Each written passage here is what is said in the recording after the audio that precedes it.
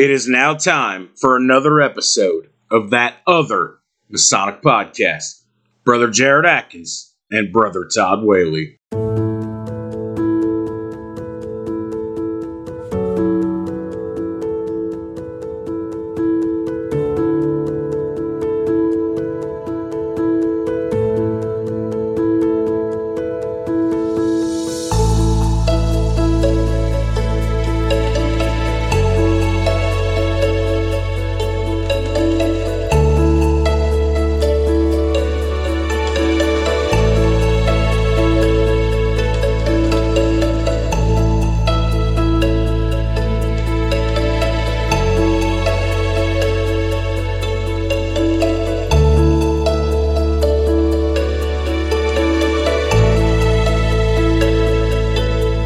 And welcome back to another episode of that other Masonic podcast. You got that raspy voice today, but Yeah, you can hear it. You got that deep baritone going. Starts sounding like me. We got a treat. So, yeah. Sorry, I'm not overly excited. I'm trying to be. Just feel a little bad today. Yeah. But sit tight. We will be right back with our guest. Okay, Todd, we have our guest on the phone. Who is it? Well, before we get started, he's going to laugh at this. Probably. This is the Zen of fly fishing. Oh. Now, that guy. We talked a little bit about this at Founders Day, so he's probably rolling his eyes right now. Oh, yeah. That's a Roger Van Gordon joke, the Zen of fly fishing. Oh, yes. But we have on the phone a guy we've been chasing after for about a year now. Yeah, damn near. That's our buddy Dave Hosler, who, again, I was like, he doesn't have tattoos. And then we come to find out Hosler's got sleeves. Yeah. Yeah. Probably one of the coolest guys in Freemasonry. Well, he got sleeves with fishing lures and fish on his skin, so he can't be that bad. I mean, I like him. Brother Dave, how are you, my friend? I am good. How are you guys doing? We're doing good, Mr.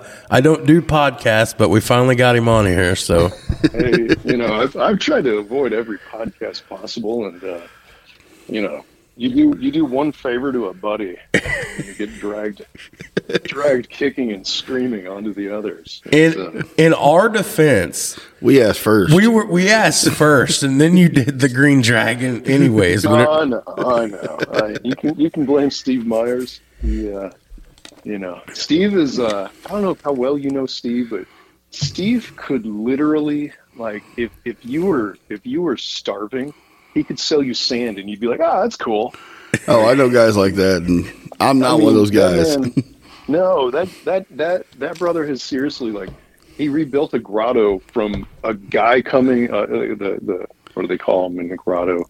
Monarch. The head, Monarch. the head, and the Grand Monarch. And I guess the guy was coming to, like, take the rest of the charter, and Steve was like, "Man, give me a few months." And Steve has built, like, this insanely, like, just this group that has just exploded. Yeah, Murray Grotto was on his last leg for a long time. Long time, man. And Steve came back and he rebuilt it. I'm so happy he did too, because they had a long history over there in that part of the state.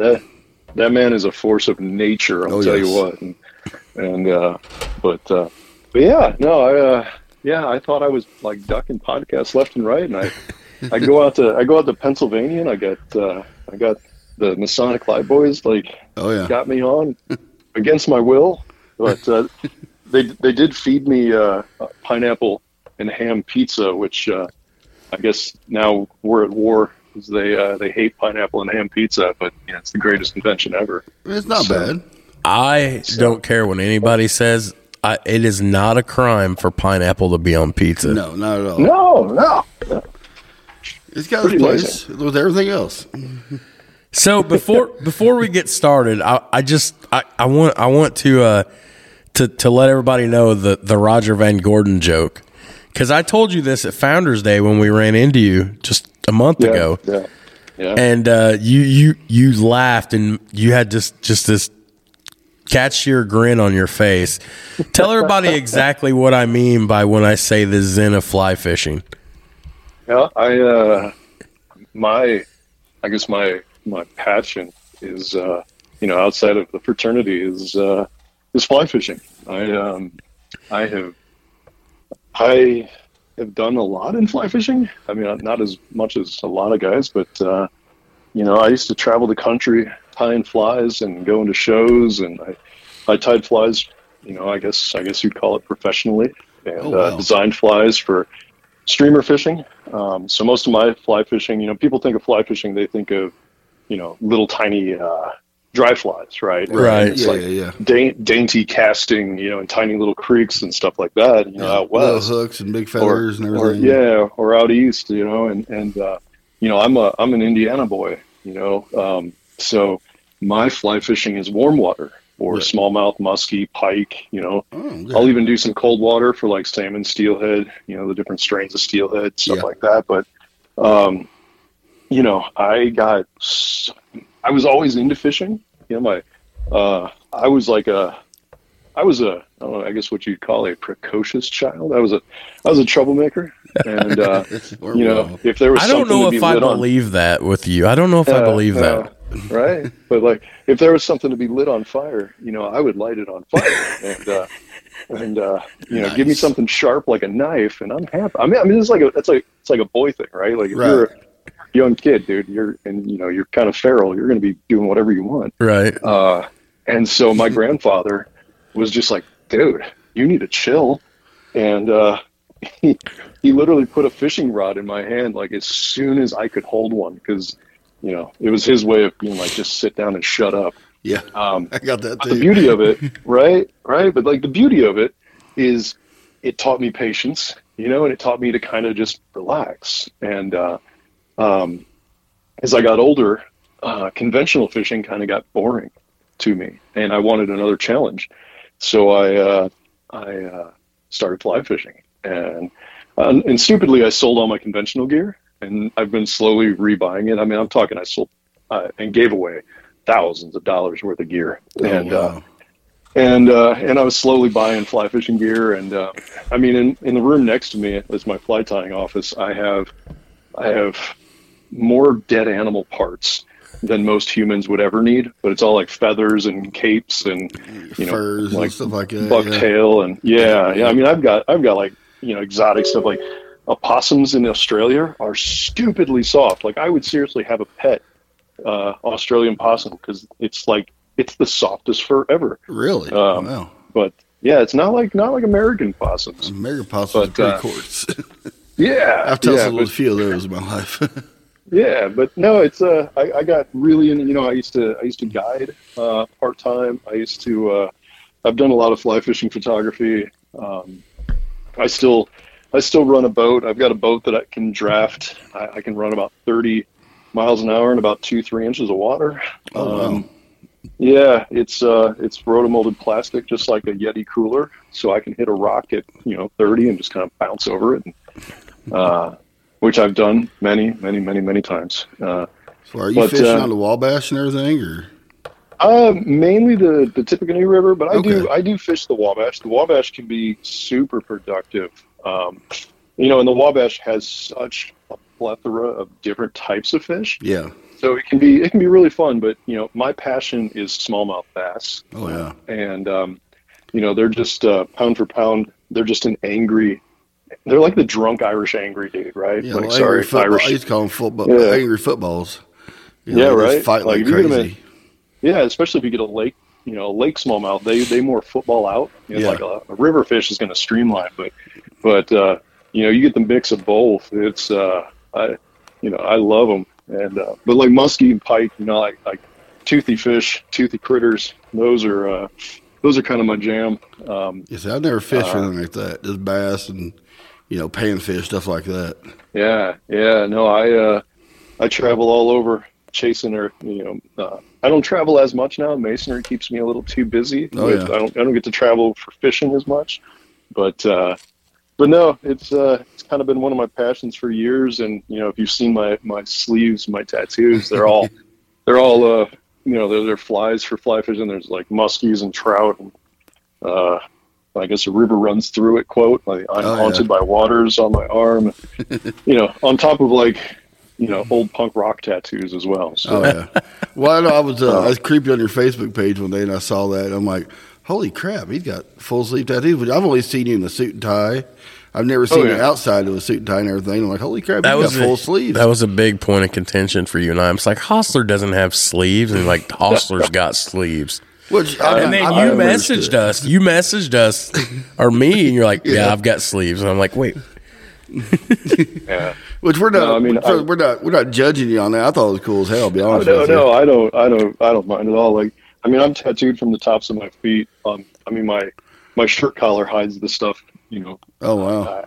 I'm fairly tattooed. It was but I grew up in the kind of a skateboarding punk rock, world, and that was just the norm. Yeah.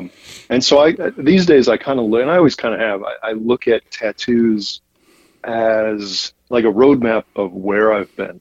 Right. So I can look at tattoos on me. Yeah. I can look at tattoos and be like, I know exactly where I was mentally and physically at that point in my life. And now like anybody that's not tattooed would be like, well, that's stupid. And it's like, well, that's your choice. Right. Like exactly. I've never had an issue with tattoos.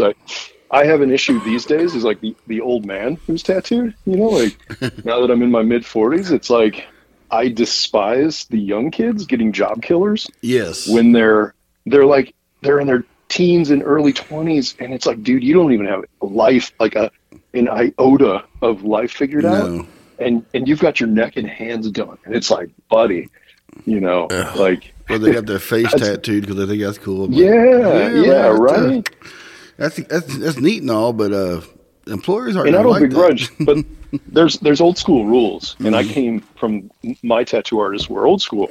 Like you didn't get anything below your elbow if you didn't have everything above that done. Right. You didn't get your hands done if you didn't have full sleeves. You didn't get your face done until like you're sleeved out, your hands are done. Like you're covered. When you work in an industry where it's appropriate or where it doesn't matter, right?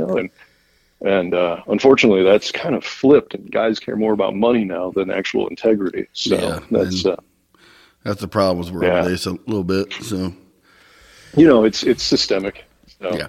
But no, that's fly fishing and tattoos and skateboarding, and that's been my life. I promised Roger I would bring that up if we ever got the chance to talk to you. So you know what I thought was funny when you guys said that.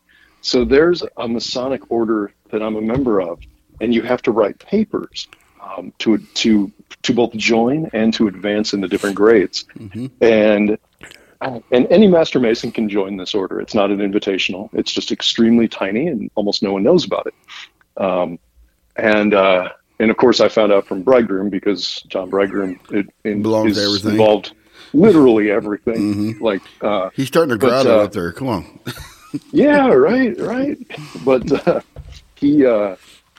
so I wrote a paper called, I think it was like Zen in the Art of Fly Fishing. It was like a play off the Zen in the Art of Motorcycle Maintenance or something like that. Yeah. I got to find this now. But I wrote a paper on that, and I was just like, are you kidding me? Like, oh no, it was called River Meditations. Oh, there you go. It was about meditating, like, because if you ever casted a fly rod, there's a rhythm to it. Oh yeah. And when you kind of get in the zone, it's just like, it was the same thing for me with skateboarding. Like when you got into the zone, like that place, right? Like you're kind of outside of, it's weird to say, like it's like not outside of space and time, but you're more present than you normally would be. Right. It's like meditation, how, you can slow time down, you can kind of be, and it's not slowing time down, it's just slowing you down. Right. And you're present. And, when you guys said that, I was like, man, I literally like a year ago wrote a paper on that. So, but it's very, it's Zen, it's trying to find that peace within yourself. Oh yeah. Like which is the hardest thing in the world to do. Yeah. Absolutely. So Dave, you know how we start every one of these episodes, which, we're a little bit behind, but that's okay, because I wanted to hear about the fly fishing. But as we start to move forward now and start with the real part of the episode, so how How and why did you get involved in Freemasonry? That's what we ask everybody. Like, how and why did you get involved? Oh, man. My grandmother. That's a new one. Well, I think it's more common than you'd expect. So when I turned, let's see, I'm going to preface this with the last male that was a member of the fraternity in my family was my great-grandfather before me. My great-grandfather passed in 1971. I was born in 79. So, there was an 8-year difference there. And my grandmother, when she passed, what was it, last year? She was 91, I believe. She had been a Order of the Eastern Star member for 75 years. Oh, wow. I think when she passed. I think it was maybe 73, something like that. I can't remember exactly. Still a long time. Long time, right? Yeah. But my great-grandmother lived into the early 1990s. And my great-grandmother and I were very close. Like, she was awesome. So growing up, I was always around star ladies. I just didn't really know it. Like, I knew all these ladies were like my great grandmother's friends. They were those lady, like the grandmother ladies, right? You go to their houses, they got doilies and crystal, filled with like those chalky mints, right? Nasty mints, yeah. And some of them were amazing, but some were terrible. And they always had those oyster crackers too. They were always stale. Oh, but these ladies. Yeah, right. But these ladies were like the salt of the earth type ladies, and so I remember as a kid going there, and I always saw Eastern Star symbolism. Now, having like my great grandmother, my grandmother, and my mother all being star members, I grew up used to it, but I didn't know anything about it. Right? Like, I knew it was like related to the Masons. I just didn't know how. I knew my great grandfather had been. So when I turned 18, my grandmother gave me my great grandfather's 1924 copies of Mackey's Masonic Encyclopedia. Oh, wow. And they were mint. I'm not sure if my great grandfather ever opened them. I'm sure he did, but when I got them, they were pretty. I mean, they were pretty new. Even though they were 100 years old. Right. And so when I was 18, Grandma gives me this, and I'm just like, oh, that's cool. I opened it up. I was like, huh, that's weird stuff. I closed them. I threw them on a shelf with the rest of my books, and I went skateboarding because skateboarding mattered more than anything. Right. Yeah. And as every year, as I got older, every single year for my birthday and for Christmas, my grandmother would give me a Masonic tchotchke, just like a pin or like a little book. And she'd be like, I don't think I'm supposed to give you these books, but I want you to have them, and you need to join the Masons. It'll do good for you, and it'll make you a better man. And I was like, yeah, Grandma, busy, skateboarding and music and, Mm-hmm. But life kind of lets you know when you're ready for something. Oh yeah. If you're paying attention. And so I was like in my late 30s, and she gave me my great grandfather's 32nd degree, which I'm holding right now, his 32nd degree Scottish Rite ring, and it didn't have the diamond in it. She had taken the diamond out when he died in 71 and put it on a necklace. Okay. And she always said, when I die, you are going to get this and you're going to put it back in the ring, and you just better be a Scottish Rite member, right? And she also gave me my great grandfather's past high priest ring from the chapter, which he was high priest of his chapter. It was Indiana Harbor chapter in 1941. And our finger sizes are the exact same size, so I've never had to have them resized. Oh, wow. And being a past high priest of Frankfurt chapter, I wear it all the time. And then I also, unfortunately, the diamond was stolen when my grandmother was last in the hospital, but my mother gifted me one of my great-grandmother's diamonds. So when I became a Scottish Rite member, I put that, I had that diamond replaced and put in, and it's a little too blingy for my taste, but yeah. But yeah, so like every holiday, every birthday, I received something, and it kind of, after a while, I kind of looked around as I was in my 30s, and I realized that every single good man that was in my life was a Mason. Not every single, but a very high majority of the men that I loved being around and like totally trusted with everything in my life, they were all Masons. Oh, that's cool. And so, you know, my grandma gave me those rings, and a buddy of mine, Dwight, was just like, hey, I posted the rings on Facebook, and I had no idea what the past high priest ring was at the time, right? It was symbolism I had no idea. And the only Masons I knew, they were like, oh, you got to join to find that out. I was like, really? Like, and my buddy Dwight, he's a past master of Floyd Lodge 23, Prince Hall affiliated in here in Lafayette. Okay. And Dwight was just like, oh man, that's a past high priest ring. And he's like, if you want to talk about masonry, just come over. So I went over to his house, and I was like, man, I want to join. I was like, can I join your lodge? He's like, yeah, totally. He's like, I know you're going to want to be traveling and be super involved. Like, he knew me better than I knew me. Yeah. And, you know, but he'd been around the block. And so he was like, I want you to go to Battleground. And like the rest was history. So it just kind of all worked out. You know, all the time I spent up there around, you know, Tipton and Lafayette and going to the lodge there, I never once went to Battleground Lodge. It's one of the ones I never got to. Yeah, it's went everywhere else, but I never got to Battlegrounds for some reason. Yeah, you know, Battleground has definitely gone through some changes in recent years. But we've got we still have some of our older members still coming, and we've done a lot of really cool things. In fact, this summer we painted the entire lodge room. We got all new lighting. The year before that, we painted our dining hall, all new lighting in there, and we're going along pretty well. We've been busy with degree work, and you guys been pretty busy up there. Yeah, got the email list and everything. Yeah, we got a really solid group of guys up there. You know, they it's not, you know, just like with anything, it's not one guy. Right.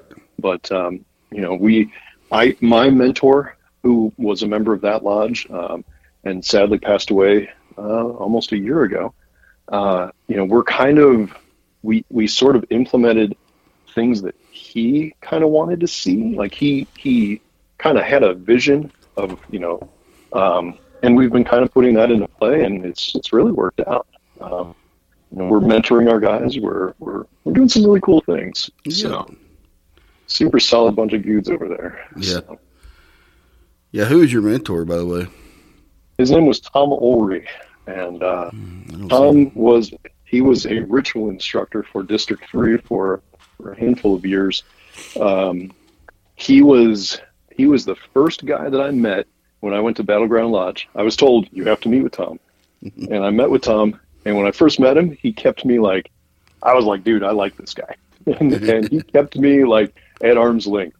And I was just like, I don't know what's up with this guy. But then, you know, I got through my Master Mason degree. And after that, I mean, even before that, we were on the road like all the time. Yeah.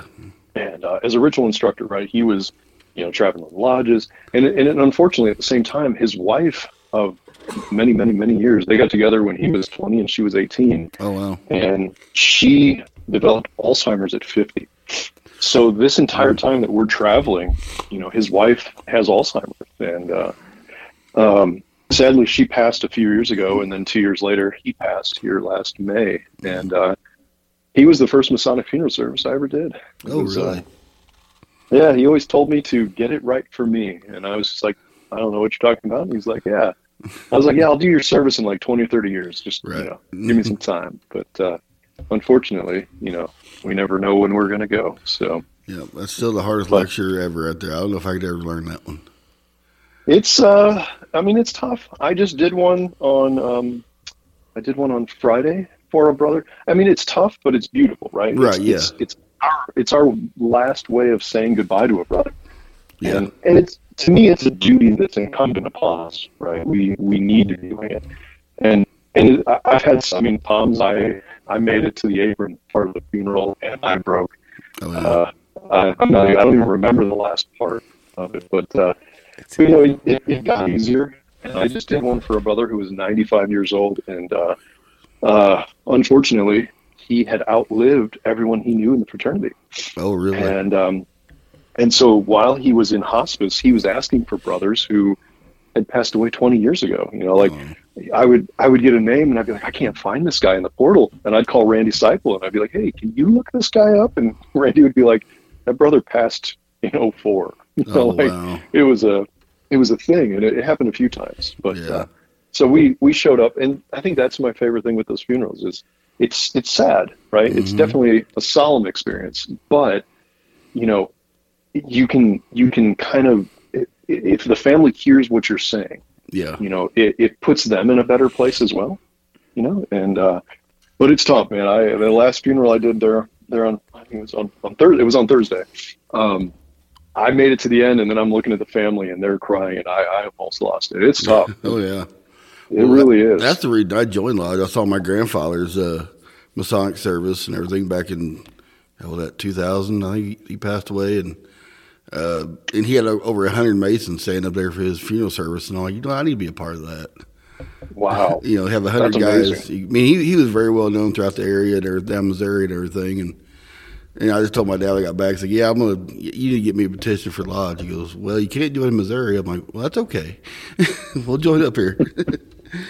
Oh, man, that's amazing. That's, it's very eye-opening to me, the funeral services. Yeah, and a well-done funeral service, really, it's one of our best ways, you know, sadly, because we're kind of cloistered off, but it's one of our best ways of letting the public know who and what we are. Yeah, absolutely. And, but yeah, I just, when I joined Masonry, you know, for years, I was just like, they don't want me, right? They don't want this like tattooed guy who, you know, grew up punk rock, and like, it was a mental block for me. Yeah. It was like, it's not my world. I always thought of Masons as like these hoity-toity kind of guys, right? Even though I grew up around them, right? You know, like, and I knew most of the guys I knew were just working class guys that worked in mills. Yeah. But I had this mindset, you know, which is a fault on the fraternity. It is one of our faults. It is. People don't know how to join. So. Yeah, that's the big thing we're going at now. I know my home lodge and everything, I discovered that right after I joined Lodge is, you know, if no one knows to come knock on the door, how are they ever going to join? So we started out hitting the festivals. You know, we had the Tipton County Pork Festival, the 4-H fair and everything, and we had guys interested that way, and pretty soon the Lodge started booming after that. So, but just getting your face out there in front of everybody, going, look, we're still viable. We're still a good organization to be a part of. You know, come ask us questions, you know. Yeah, and you know, I mean, it's one of those things of, we are one of the last bastions of civility in this modern society, right? Like you know, we inherently, you have to be civil while in a Masonic lodge. It is not just a requirement. It's kind of sacrosanct, right? Like you have to. We're sitting in lodges with men of all different faiths, of all different opinions, right? Of all different political leanings, and yet we all can be civil. Yeah. So, like, in this modern society, you know, we all get along and we call each other brother. Mm-hmm. Even though, like, you know, I might not want to go to lunch with that guy, but I'm going to love him and call him brother. Absolutely. Right? I don't have to truly like him, but I'm going to love him. I mean, it's really, it's a weird dichotomy of thought. But, you know, there's guys that I've been in lodge with, and I'm like, you know, I wouldn't go on a camping trip with him, but, you know, if he needed anything, I would at the drop of a dime, you know.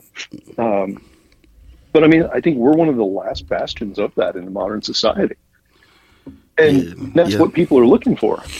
They're looking for it. They just don't know how to go about finding it. Well, the good thing about social media now is getting out there a little bit more every day. So. I think new generation's finding it. I think it's also put a big target on her back too. 100%. I mean, you have, and I think the big thing, you know, like, what's his name? There's a social. He's big on social media. He makes like Fluff? Shirts and fraternal ties. He makes ties. Okay, yeah, I know you're talking about. He's out of Canada. Totally blanking on his name. Super nice guy. I know who you're talking about. I don't know who he is personally. He's super engaged on social media, and he's constantly arguing with people. Yeah. It's like his algorithm is pulling the worst of the conspiracy nuts. Mm-hmm. but they seem to be getting more vocal. But it's kind of that law of balance, right? Right. Like, but there are guys out there looking for exactly what we're offering. Like, yes. It's not like you can't get the teachings of Freemasonry anywhere else, right? It's not like our teachings are just ours, right? They're an amalgamation of all good things in the world. Exactly. And we've just, the fraternity found a way to package them into an easily digestible way of putting them into your life and going about your life, using those teachings that are much more digestible, the way we kind of go about teaching them. And I think there's guys out there hungry for that. They just don't know what to look for. And we're super bad at selling us. Yeah. Right. I think a lot of people look at us as you do see the old guys at the lodge, stuff like that. And, the old crusty Mason, stuff like that at the lodge. You don't see a whole lot of young guys, but like I said, well, most of the young guys are out there, coaching their kids' sports teams, or they're volunteering in their organization, or, they're helping out this, that, and the other. It's like those guys are retired. That's the only thing they have to do. Their kids are grown, and, they've done their work and everything. They said, you're going to see those guys, but you're not seeing the ones actually doing the hard work. And, and I think that's one of the issues that we do face in terms of membership is when we were because we're probably all in the same age range, right? Like, I think I'm a year older than you. Jared, Jared's 10 years younger than I am, so. Man, what a baby. Yeah, no kidding. But when we were growing up, you played like a sport, singular. Yeah, one season, one sport. All of my friends, man, they were just like, my kid's in this, and I'm like, when do you breathe? Yeah, no kidding. Right? But then you talk to other people who are taking it, the friends that take it super serious. It's like, if they're not playing from the time they're able to hold a baseball bat, they're not getting into high school teams, and they're definitely not getting into college. Yeah, you play like 3 different travel teams or something like that. Yeah.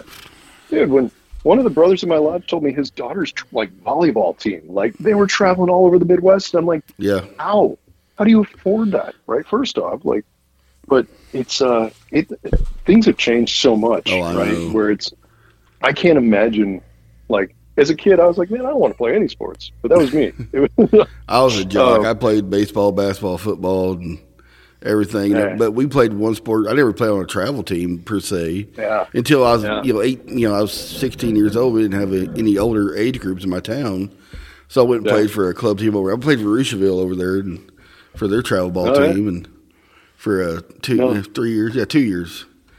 Played for Post 6 1 year, and played for Rocheville Aces then. But played for them. I don't know how people do it. Well, it cost me. I had to pay for it myself. My parents was like, we're not going to pay for this. If you want to do it, you're going to pay for it. So, I did what every kid in Central Indiana does to make money: detasseled corn and de-rogued and everything. Made my money that way. So I paid for it mostly all myself and everything. Yeah, we traveled, but it wasn't very far, really.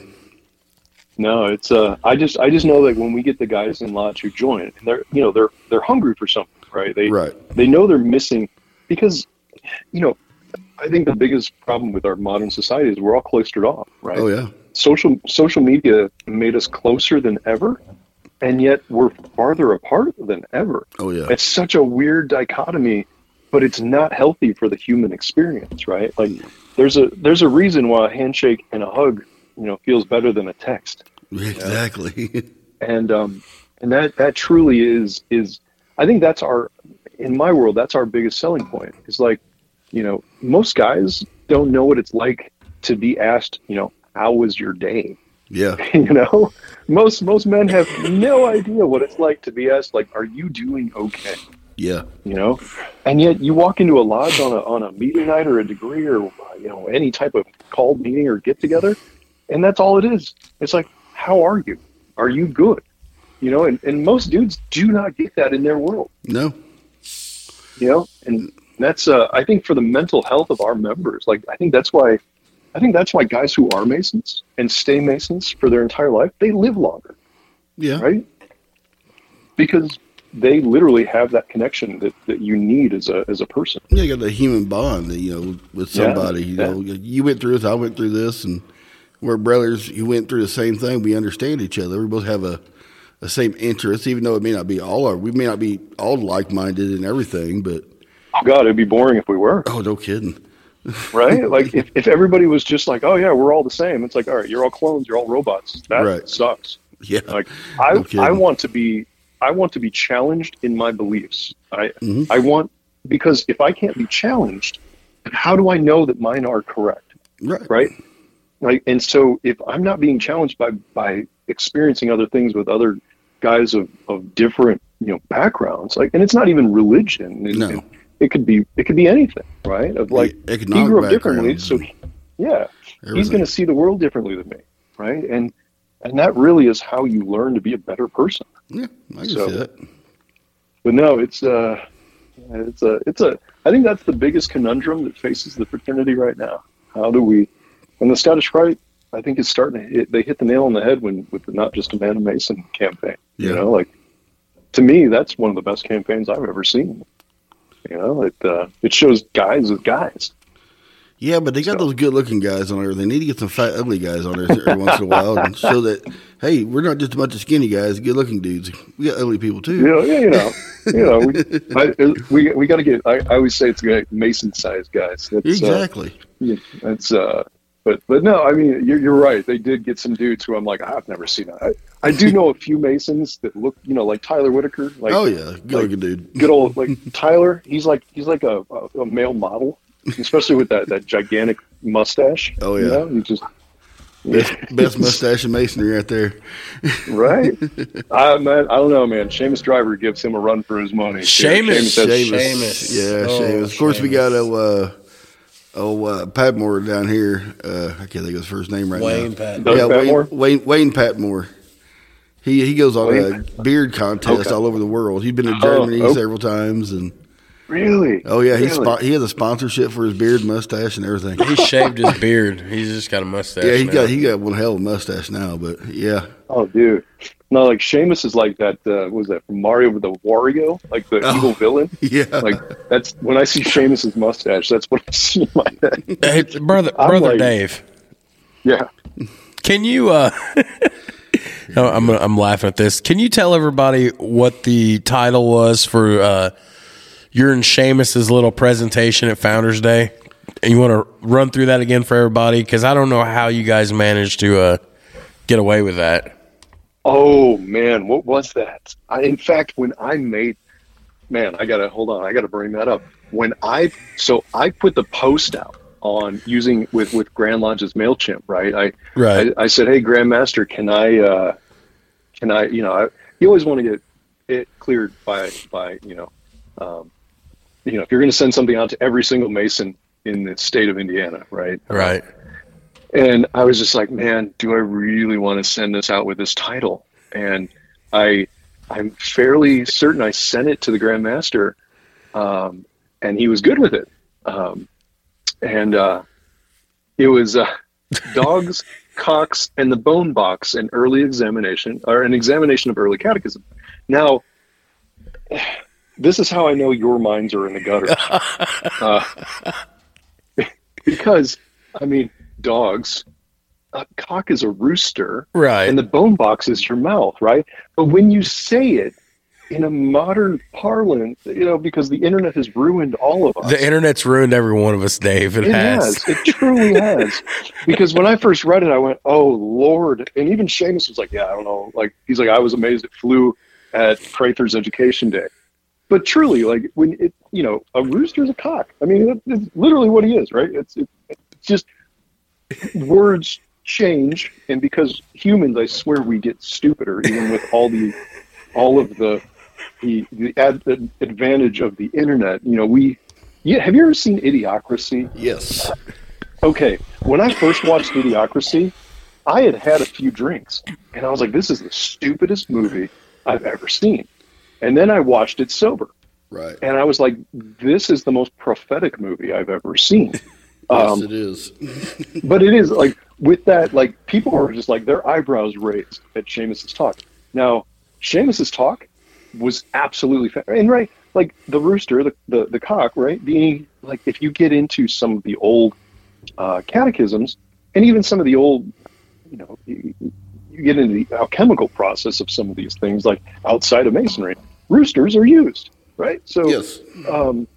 it was perfectly fine, and thankfully, everybody was good with it.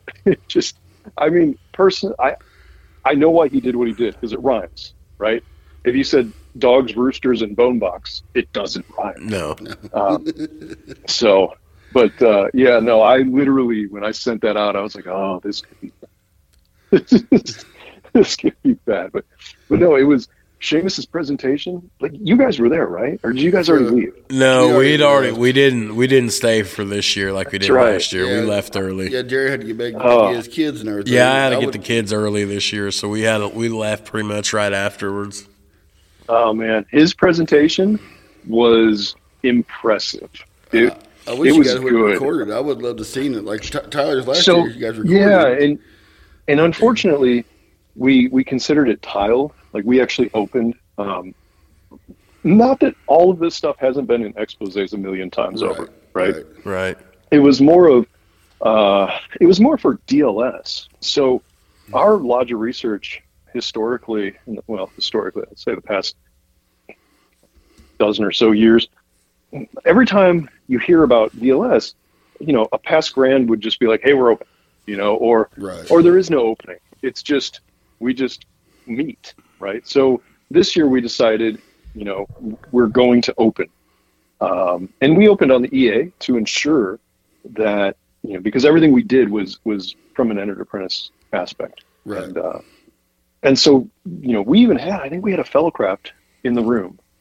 And I'm blanking from what lodge, but we did open, but it was a cheat. It was a cheat open because Grandmaster Gary Brindley was there, and I said, most worshipful, would you please open us in ample form, and he of course did, but but it was really good. I mean, it was a really good experience, and I wanted to record it, but Seamus, I'm sure, will do that talk many times over, because it's that kind of talk. It's if you're not familiar with early catechisms and all the variations of it, it is one of the best primers you could ever get on that. Yeah, I read some of them, like from the pre-Anderson Constitution or everything. A friend of mine up back in my home lodge sent me something from it. It kind of is similar, but it's different. So and there's a lot of them, right? And I think that's the beauty of it. Is like, outsiders, people who are not Masons, think all of this stuff is all just the same, right? Forgetting that this thing is it's massive, and so many different people have had hands in it, and it's not like the stuff that we do in Indiana is the same stuff that's been done in Ireland or England or Scotland, right? People think if you don't travel, you'll never know the difference, right? Like, but I mean, if you cross state lines and go to Ohio, Michigan, Kentucky, Illinois, the ritual's a little bit different. Yeah, I've been to Illinois. I saw EA in Illinois last summer, and it's the same, but it's different. Yeah, it's very similar, very similar. But there are differences. But I mean, go to Pennsylvania. Oh my gosh, Pennsylvania. Yes. Pennsylvania's night and day different. Oh yeah, Pennsylvania. They came to Howard Lodge in Kokomo back when I was master. It was completely different than what we did. It's the same story, just different way of getting there. No. It's when Tyler and I were out there in Pennsylvania, when Tyler spoke at the Academy of Masonic Knowledge this past year, we went to a double entered apprentice degree, and really it showed, like, just walking it, like, you can walk into a lodge anywhere, right? Right. It just really showed the how Masonry is different from the rest of the world, because that evening, just a brother who was, just a normal everyday white dude American, right? Probably Christian. I never asked him, right? But probably Christian. Received his entered apprentice degree at the same time as a younger brother who's from Egypt, right? He's a Muslim. So, like, it really showed, like, the universality of the fraternity. Oh, yeah. And that was far from home, So when that happens across the world, right? We're dangerous to some people who want everybody to be the same, and at the same time, it's one of the most beautiful things you can see, where guys from different faiths all sit together in the same place, and we all get along. Like, but it was seeing a PA degree was definitely different. It's eye-opening for sure. Yeah, we just saw the Master Mason degree, and it was like, You mean he does all that talking? He does everything? Oh, man. I mean, but to be a master of your lodge in Pennsylvania, you have to go through Master and Warden's classes. You get certified that you can do it. Yeah. That's impressive. It's highly impressive. But it really, I love the difference, and I love Pennsylvania Masonry. I go out there. I've been out there a few times for different things, and I'll be driving through here soon on Wednesday. We'll be DC bound, so we'll be flying through Pennsylvania as quickly as possible to get to DC. Oh yeah. So, got Masonic Week coming up. So that's right. Yeah. I want to get out there someday. I just never. I got so many things I want to do. I can never do them all the same year. Yeah. If you ever do, go to Masonic Week, it is where all of the York Rite, not all, but a good portion of the York Rite invitational bodies, it's where they have their national meetings. Okay. So if you're a member of the Allied Masonic Degrees, if you're a member of St. Thomas of Acon, I'm pretty sure Knight Masons meet there. Quite a few different groups meet there. And Holy Royal Arch Knight Templar priests, there's a ton. It's my favorite when Acon meets because everyone comes down in their Acon white Templar robes. And it's like hundreds of dudes streaming through the hotel, all wearing their white Templar robes. It's kind of hilarious. It's almost like you're at a cosplay event. Oh, wow. But it's a good time. If you're a member of those groups and you like going to meetings, it's a fantastic time. If you're not a member of the groups, or you still are, and you hate going to meetings like me, you still go and you have a really good time because the fun stuff happens. Like there's a big open floor where there's a bunch of booths, right? Like Chris Hodapp will have a booth usually, Mike Doxey, Bridegroom, of course. But like after hours, when everyone's kind of chilling, is like, you're going around to different hotel suites and you're kicking it with Masons from around the world, like South America and Eastern Europe and, all over Europe. So yeah, kind of like to go to a grotto or a shrine convention and just meeting everybody from all across the country and everything. And right. Yeah. And that's the best part of Masonry. Oh yeah. Right? Like, because of a brother I met at Masonic Week, he came out here. He's from England. He came out here for he's a collector of all things fraternal. And, he came out here for a Knights of Pythias, grand meeting in Lafayette 2 years ago. Oh, wow. And, I found out he was here and I was like, hey man, what are you doing? Like, are you in town long? And he was like, oh, yeah. I'm like, do you have a car? And he's like, no, me and the wife are here. We're going to Uber around wherever. I'm like, dude, you're in my town. And what the hell? So my wife and I took time off work and we took them all over. We like it went from him for being like a little chill trip to like, I guess he called it a holiday, the English with their vacation words. Oh, yeah. But because of it, I would have never met this guy. And he's absolutely fantastic. And his wife was just amazing. And she got to check off her bucket list to go into Chicago, right? Like, for me going to Chicago, it's like, whatever, it's Chicago. I don't want to be here. It's too many people. And, for her, though, like, she was just like, all I ever do is see this in the movies, and so it would be like me going to England. I'd be like, right, getting the same thing.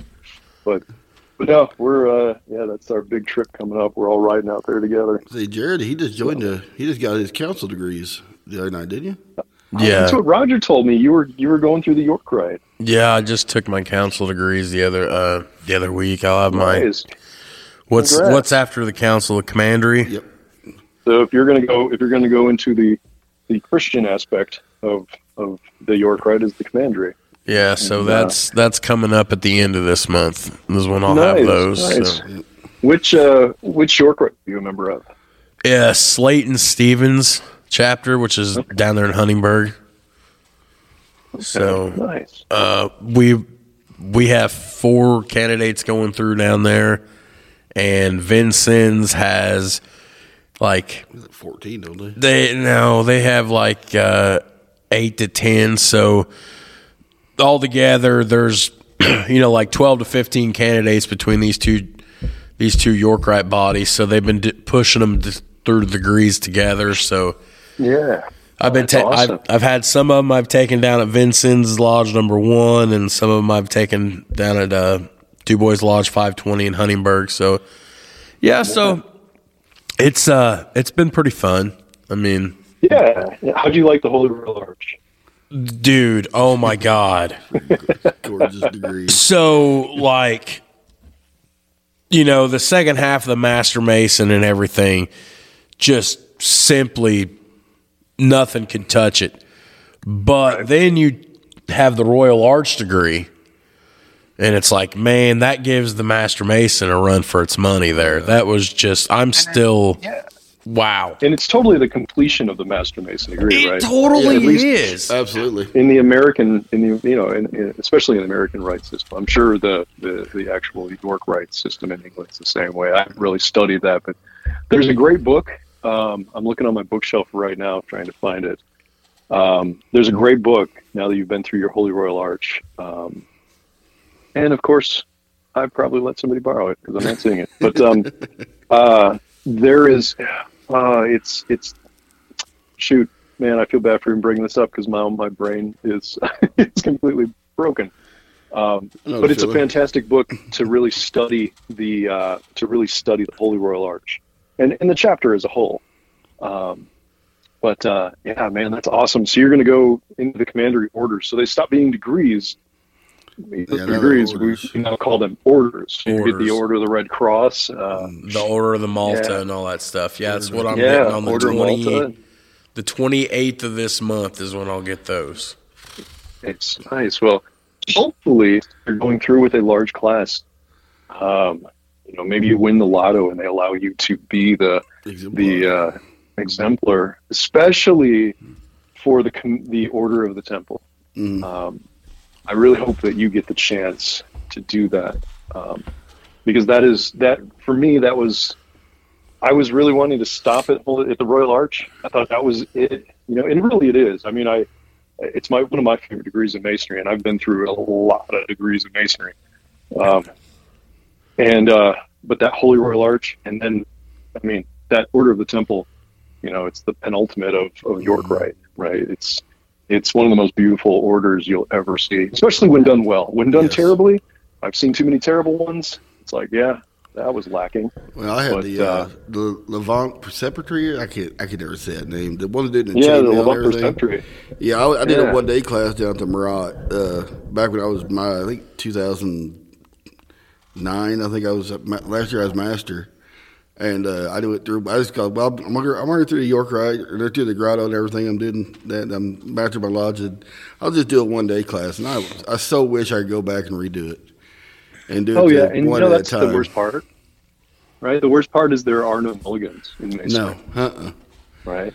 It's you get what you get, and I think that for me is why degree work is so important. Getting it right the first time for the guy, because it's not like you can be like, oh, hey, we'll do it better next time. Yeah. You get what you get, but man, I'm excited for you because those are some of the best. Have you joined Scottish Rite, or you? No, so I joined Scottish Rite. Todd's been, but I might do the Scottish Rite down the road. I mean, I waited 15 years before I joined an independent body, which has made it mean more, because I think if I'd have done this in my 20s, just some, snot-nosed punk like I did, it wouldn't have meant anything. And now here I am. Okay, I've been a Master Mason 15, 16 years now. Okay, we're finally gonna join this appendant body. It's been a whole lot more to me now.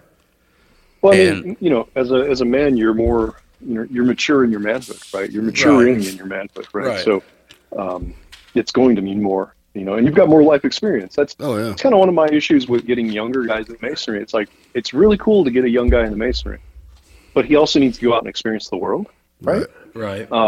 Before you truly understand the importance of the fraternity. Because really, it takes some life experience to truly understand it. Not saying that a guy who's 18 to 21 hasn't had some life experience. Some dudes have lived like 6 lives by the time they hit that age. I just found that book that I was referring to. It's called The Royal Arch and Its Hidden Meaning by George Steinmetz. In fact, I'm holding Dwight L. Smith's personal copy here. Wow. Fancy. I own a lot of Dwight L. Smith's books on accident. But The Holy Royal Arch and Its Hidden Meaning, you can find it on Amazon, like a reprint of it. Okay. For like, I don't know, $15. But if you want to get into some of the deeper meanings of the chapter degrees, I would 100% pick that book up. It'll definitely help you in your studies for the chapter. And then at the same time, pick up like the capitular books, the chapter book, the capitular Masonry chapter, right? Yeah. Pick up that with Brother Pierce Vaughn out of New Jersey. He's a past Grand High Priest. I've heard that name. He wrote, yeah, Pierce is an amazing guy. He did a capitular series. It's like a study book. So if you're kind of study, the Royal Arch or the chapter degrees, that's a great one to get to. And I think past Grandmaster Robert Davis out of Oklahoma also did some books on studying the capitular degrees. So I could be wrong in there, but I feel like I'm right. I usually can remember. I can't remember my wife's birthday, but I can remember stupid stuff about books. So, Dave, you'll get a kick out of this. So the most excellent Grand High Priest this year, as you know, is Denny Schrader. Yep. So Denny lives down in Evansville, which is like an hour from where we live. Yeah. Denny is a member of our Eastern Star chapter here in our lodge. Okay. He's been dating one of the women that here in our chapter. She's a great woman. So I've known Denny since I've been knee high to a grasshopper.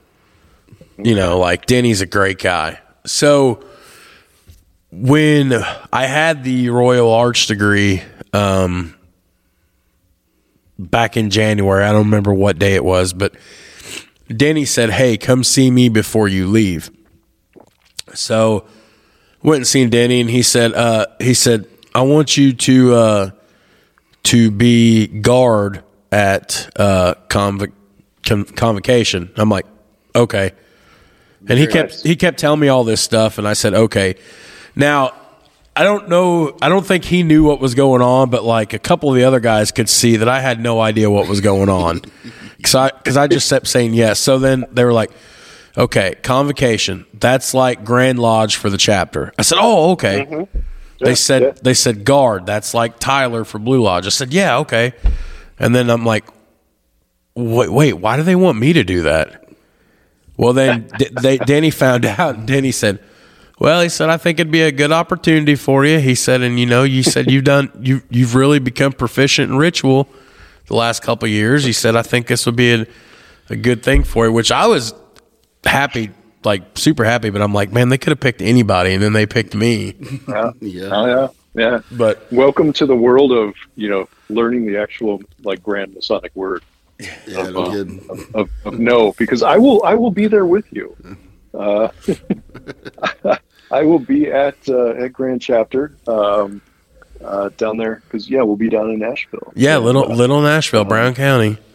Yeah. That's so I'll be there running the voting software. I've done that for Grand Chapter for a few years, so I like helping out the Grand Yorkites. So I'll be down there. Last year we had a tornado. Really? I don't know if it touched down, but it was pretty gnarly. We were all sitting outside of somebody's hotel room, and we were all just sitting there, drinking whiskey and smoking cigars. And like, there was this wicked storm, and the hotel lost power. So I had spent like so many hours building. When you're at Grand Lodge, the annual communication, you've seen like the voting software on the screen, right? So I had done that, but I rebranded everything for Yorkite Red, right? Because red is the color of the chapter. Right. And I was like super stoked about all the, I was like, I can't wait till the guys see this. It's all, instead of being like Grand Lodge branded, it was chapter branded. And then we lost power. We had one of the coolest sessions ever. It was in the dark. Oh, wow. I mean, it was straight up early 1800s, right? Like, thank God at that hotel, at their the big area, room that we have the meeting in, it has these gigantic windows in the dining area, I think it is. And so we had enough sunlight to be able to do the session, but it was old school. I mean, everything was paper and pen. Oh wow! And But it was memorable. I was talking to Dennis about that here a few weeks ago, and it was extremely memorable. But you'll enjoy it. You're going to meet a lot of amazing guys, both from Indiana and from outside of the state, that travel in, and you'll just really enjoy it. So now, see, the Goose and Tater degree was just this last Saturday. It was yesterday. They had yesterday. Have you ever been to the Goose and Tater, Dave? Nope. Oh, you gotta get down there sometime for that. Yeah, maybe I will. I've not done a lot of the fun side degrees. I've never done Yellow Dog. I've never done Leaf and Barley. I've done. Have I done? Is that Grotto? Yeah, I think it's a Grotto fun degree. Grotto, Leaf and Barley. Bacon Poppy. He gave Ralph. His last name Huerta. Ralph Huerta, out of Pennsylvania, came out from Maru, and we did the Leaf and Barley. Yeah. And dude, I had not eaten food. So I had been in Kokomo. All day with. So there was a Red Cross of Constantine meeting and a Holy Royal Arch Knight Templar priest meeting, and I wasn't able to eat the lunch because I stupidly became gluten sensitive after COVID. Oh, wow. So I hadn't eaten, right? And I've been in Kokomo all day. And I drive back, get out of my tuxedo, grab my wife, we take off, we go over to the bar where they're having this at, and they were like, "Hey, you're the exemplar for the degree." There's a bunch of dudes there, right? Oh yeah. And I was like, all right, whatever. Like, the whole point of that degree is like, you have to drink. I haven't eaten. I was told that I literally told somebody, this is the best night of my life. I don't remember saying it because I hadn't eaten since 7 a.m. that day. And, Grotto being Grotto. And for anybody listening, this was not inside a Masonic Lodge. No. This was at a bar, and Grotto's more the fun side of Masonry, outside of the lodge. Not because drinking doesn't happen in lodges. Nope. And, but yeah, man, I literally walked out of there just going, dude, I don't really drink, and drinking it on an empty stomach was it's never a good idea. I mean, the fundraising that we did for that, it was awesome. Oh, yeah. And the other cool thing is everybody there who wasn't a turtle became a turtle that night as well. So, I'm a turtle myself. I've made a lot of turtles in my life too. So yeah, and my wife even got her first fraternal card. She's got a turtles card now. Yeah, so, my wife got one too up at I think it was at Pittsburgh for the Supreme Council. We went up there and nice. Yeah, they made turtles up there. I did a Yellow Dog degree up there, and we had a hell of a good time that year. Yeah, this year at Masonic Week, I might do the Ye Olde Ancient Order of Corks. I just usually don't have time when I'm there. I'm usually busy. I've heard of that. I've never knew anybody's ever a part of it. I just heard of it before. Yeah, so I think, and I could be wrong, and I'm going off memory, I'm pretty sure the head of the entire order is called the Chief Bung. Sounds about right. Like a bung for like a barrel, cork, right? Yeah. It's my buddy Roberto Sanchez is the head of it this year, so it's kind of cool. I'm hoping I'm back. I've got a meeting that Friday night that they do it, and Ye Olde Ancient Order of Noble Corks, I believe, is what it is. Yeah, I never know anyone who's a member of that one. Yeah, but see, I've done Turtle, Yellow Dogs, Believers. I mean, we did all kinds of stuff other at Ibisod just to make it fun. Ye Ancient Order of Corks. That's what it is. Yeah. And there's too many, different orders. But yeah, no, I think I'm going to try to go through that this year. But I've not been through many of the side fun stuff. You ever did the Sword Bunker Hill? No. In fact, some of the brothers from my lodge went and did that here 2 years ago. Yep. And they seem to really enjoy it. Yeah, it's a fun revolutionary. We're talking Joseph Warren and Paul Revere and all those guys, and it's a fun little degree, and everybody gets a kick out of it. And see, I did it. I think some of the. Go ahead. Well, I joined. I was probably Master Mason, probably a month, and my dad told me, "You need to join the Sword of Bunker Hill." I go, "What are you talking about?" He goes, Go back down to Missouri. They always have it on the 5th Saturday. If a month has 5 Saturdays, they'd be on the fifth Saturday. You and my uncle Clay, got raised maybe 6 months before I did. You guys were going to go through it and everything, and we went through it, and we had a good time. But going back the second time was even more fun. So yeah, I joined. I was 02, 03 in that, and then I found out they have one down in Evansville. I'm like, ooh, I got to go down there sometime. Yeah, no, that's the one thing I'm so York Rite. In terms of like my appendant body, like I'm a member of Scottish Rite and all that other stuff. And I love the Scottish Rite. It's just the York Rite's kind of where I found my. It's where I was like, I love this, you know. Yeah. And I mean, I love the Scottish Rite, but York Rite's an easier drive for me. Yeah. So when it comes down to it, it's like time. Yeah, right? I lived in Tipton. I joined Indianapolis. I'm like, well, I can't make all these meetings. Like, it's an hour away. You know. Yeah, between Tipton, it's almost as easy to drive to Fort Wayne half the time too. So. Yeah, it's not really. It's maybe 31, but that entire part of the state to me is just it's confusing out there. I'm used to the region, you know. I'm used to by Chicago and all that. Yeah, things make sense up there. So maybe to you, not to me. See, Central Indiana makes sense to me. I'm still trying to make sense of Southern Indiana, to be honest with you. I've been here just over, almost 13 years now, and it's still like, where is everything at around this place? Well, where I live, I consider it south compared to where I grew up. So, there's always something south. Yeah. So. Dave, now are you living up near Lafayette then? Yeah, I live in Lafayette. Oh, you are in Lafayette. Okay. Yeah, we moved to Lafayette in 2007 thinking we'd be here for like a year or two. Yeah. And now when I go back home, and I guess air quotes, it feels not like home, even though, that's where I spent most of my life. It's just, I fell in love with Lafayette, mainly because of the fishing, which I shouldn't say out loud because I don't want people fishing in my, but no, it's like, the fishing around here is really what kept me in this area, because as a fisherman, right, I can be in 8 hours driving in any direction. I can hit some amazing water, right? East, west, south, north. I can hit some and fish for all different types of fish. So it kind of keeps me in the Midwest. I've looked at jobs, on the coasts and stuff like that. It's, I like being in the middle. I'm a Midwesterner at heart, and I always will be, so it's, no one else makes sense. Midwesterners, we make sense. So something I wanted to ask you, and this episode's been great because we haven't even really followed our normal interview format. We've just been talking with you, and that's been fantastic. But one thing I wanted to make sure I asked you was, what was it like the year that you were part of Grand Lodge? I believe you were the Grand Tyler, weren't you? I was the Grand. So in Indiana, it's combined. I was the Grand Steward and Tyler. So what was that like? It was amazing.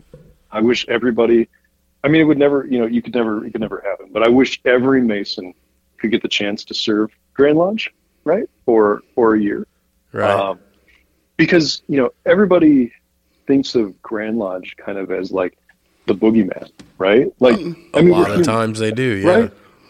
Right. Like we're human, right? We're as humans, we're kind of like, the way I am, I'm like, fight the power, right? I'm like, the old punk rock in me is like, the man can, I don't want to listen to the man or the institution. And then I realized, like, my wife even made a joke. She's like, you were so against stuff like that. Now you are that. I'm like, well, you live long enough to become the villain. But there you go. That's right. But no, like all jokes aside, it was absolutely fantastic. It's a lot of work. And I think that's the real, because everybody serving the Grand Lodge is just a normal Mason, right? But they got lucky. And honestly, I never thought I would get lucky. But I know my path that took me there, because of, if you pay attention in life, you can kind of see how things kind of worked out. I'll never forget when past Grandmaster Lentz, now past Grandmaster, Lentz asked me to serve. I literally choked.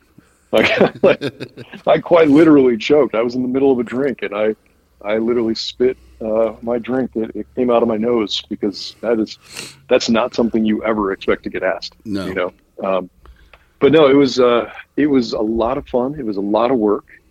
So like the Grand Steward and Tyler, it encompasses kind of both jobs. So for any Grand Lodge event, it was expected that I would be the one to serve, right? Because that's what a steward does. Mm-hmm. Right. And so I would always have to make sure that that there was snacks, that there was drinks, and really the big thing for any guy who in the future might become that is you make sure that the Grand Lodge ladies are happy. If the Grand Lodge ladies are happy, everybody's happy. Yeah, I can see that.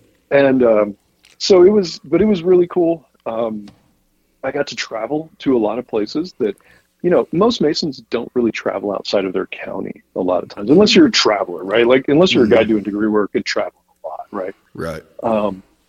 But like, you know, I got to go down. We rededicated in the same day. We dedicated Jeffersonville's new lodge, right, which was beautiful. And then we flew up to Salem and did their 200-year rededication. Yep. Which to me, like, that was my favorite, because that was Dwight L. Smith's lodge. Right. And I got to, you know, when Grand Lodge visits, a lot of times you get an honorary membership, right? True. But to receive an honorary to Dwight L. Smith's home lodge, you know, for me was like, that was cool. Yeah. But, you know, a lot of travel. I put 20-some thousand miles on my car. Oh, yeah. It's a big time commitment.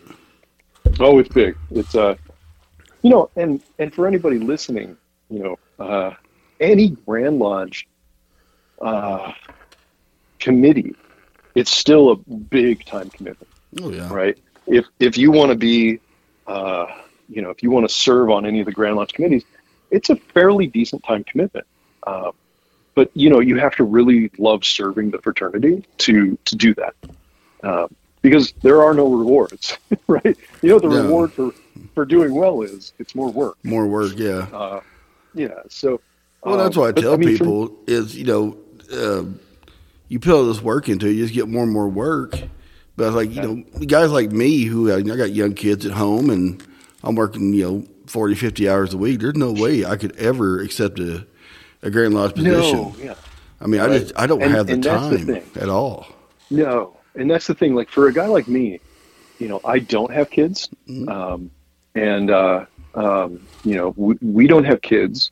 We're dual income. We've got dogs and cats, right? And and I've got a lot of hobbies that are, you know, thankfully I make decent money because, you know, my hobbies take up a lot of my money. Yeah. He is a guru at raised bed gardening too. I've watched. Oh, I have seen those. Yes. Dude, I'm in the planning phases right now of some raised arch tunnels for like trellising cucumbers and zucchinis and some other stuff.